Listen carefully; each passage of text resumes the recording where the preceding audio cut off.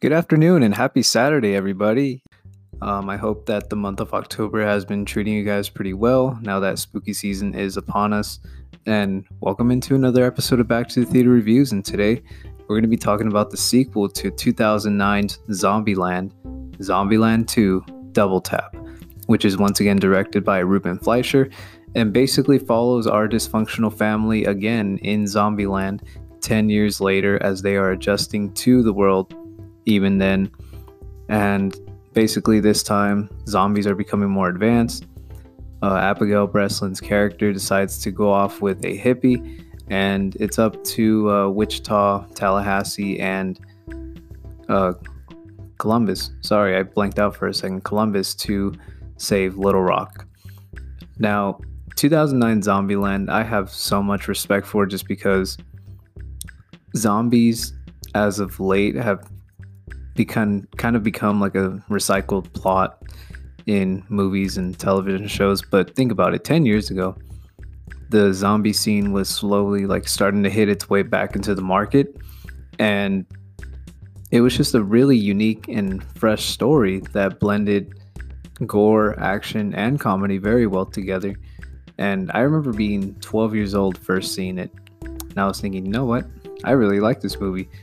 And later on down the line, you kind of figured that there would be a sequel by now, but apparently getting to that point was very hard given everybody's schedules, which makes complete sense.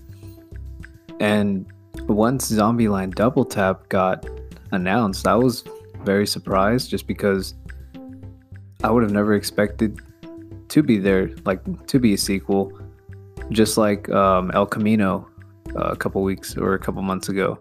How that was a sequel or follow-up to Breaking Bad. So we're in a bit of a surprise groove in 2019 as far as sequels and follow-ups to shows and movies that we love. And of course, as always, I was very excited for Zombieland Double Tap just to see, Jesse Eisenberg, Woody Harrelson, Emma Stone, and Abigail Breslin all back together with some new characters. And for the most part, the trailers looked decent, so I was like, all right, should be pretty funny heading into it. But with that being said, I'm not gonna lie, I was a little bit disappointed with this movie. And it just mainly suffers from sequelitis is the thing. Now, the thing with Zombieland is how simplistic the story really is. It's just a family that's dysfunctional, just mainly surviving from zombies. But there's something unique and special about the first one, where the story flowed very well. You grow very attached to these characters, and yeah, the main thing is about survival. And this time around, yeah, it has a bit of survival in there, all while developing the characters and trying to rescue one of them. But the problem that it mainly runs into is that not so much that it's the same thing, but the formula just becomes like it's trying too hard. And what I mean is that some of the comedy in the movie, not gonna lie, was very hit and miss. There were times where I chuckled, I admit there are some funny lines in there, but then there were other lines that completely missed the landing, and especially towards the third act, let's say, it just kind of seemed very staged. It didn't feel organic to that world of Zombieland, where it felt something like an over-the-top bit of like a superhero movie, I guess, in a sense. I don't know, that's the way I kind of saw it.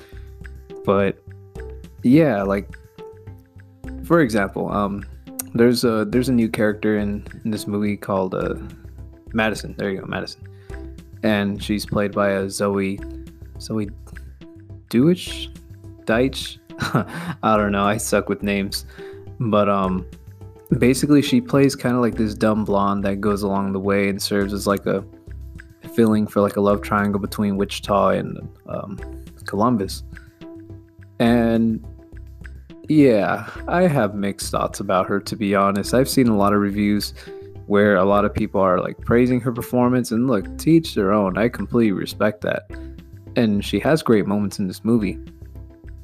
But it just got old after a while. You know, playing the dumb blonde where she didn't really get much and she didn't fit in. And I don't know, to be honest, you could have gotten the whole movie without her. And same goes for Luke Wilson's character, who plays like a wannabe Tallahassee, and I forgot the other actor's name, but he plays like a wannabe Columbus. And that's the thing in this movie too that I didn't like, is there's stuff in here that goes throughout the story where it doesn't really advance much, and there's sequences in here where it kind of left me thinking, okay, well, what was the point in that? Because they're steering towards one direction, and then where events happen, they take a complete 180. And then, yeah, it just kind of leaves you stuck at the end thinking, what was the point in that? It just feels like that was pretty much done for nothing. And see, the thing is I can't really get into specifics just because a lot of the things that really bothered me are mainly into spoiler territory. So, of course, I don't want to spoil Zombieland Double Tap for y'all. But, I mean, don't get me wrong. There's a few good laughs in there. And, of course, like, it's great seeing the original cast back. But at the end of the day, just like I felt with El Camino, I deemed this movie a little bit unnecessary, where honestly I could have gone without a Zombieland sequel. I could have gone without a Breaking Bad movie. And if anything, it just made me want to rewatch the old one again. It made me want to rewatch the old one, relive through all those great moments. And yeah, like don't get me wrong, I'm not completely panning Zombieland Double Tap. It's a decent movie at best.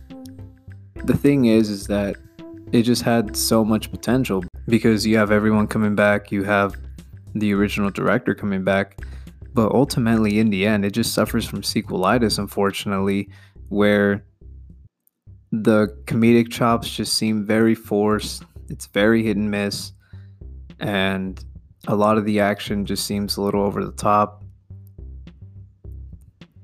Yeah, that's really all I have to say for the movie, just because, I mean, like I said, it's a very simple movie, start to finish. And I guess the only positive I have really is just Woody Harrelson being so consistent with Tallahassee.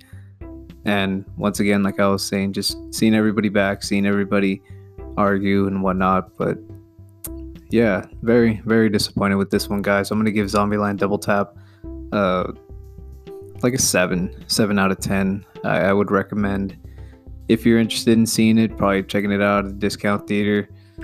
But I mean, like I was saying, it's not a bad movie. It's not terrible by all means.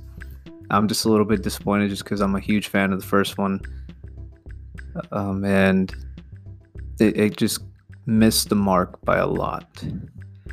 So yeah, I mean, that's really all I have to say about Zombieland 2 Double Tap. Let me know what you guys think down below in the comment section about Zombieland Double Tap, and if you liked it, I'd like to hear what you liked about it. But yeah, look forward to more Throwback Thursday reviews, hopefully coming up soon. I've just been super busy in the past couple of weeks. For those of you that don't know me, I used to run cross country in high school. Kind of took a bit of a 4-year hiatus coming into college, and now training for a 5K next month. So just picking up training once again. And obviously with school going on, it just interferes with everything scheduling wise, but definitely looking to put more content on this channel, as well as my review for Jojo Rabbit. I did see it on Wednesday, but I'm going to delay that review just a little bit since it is playing in a limited amount of theaters.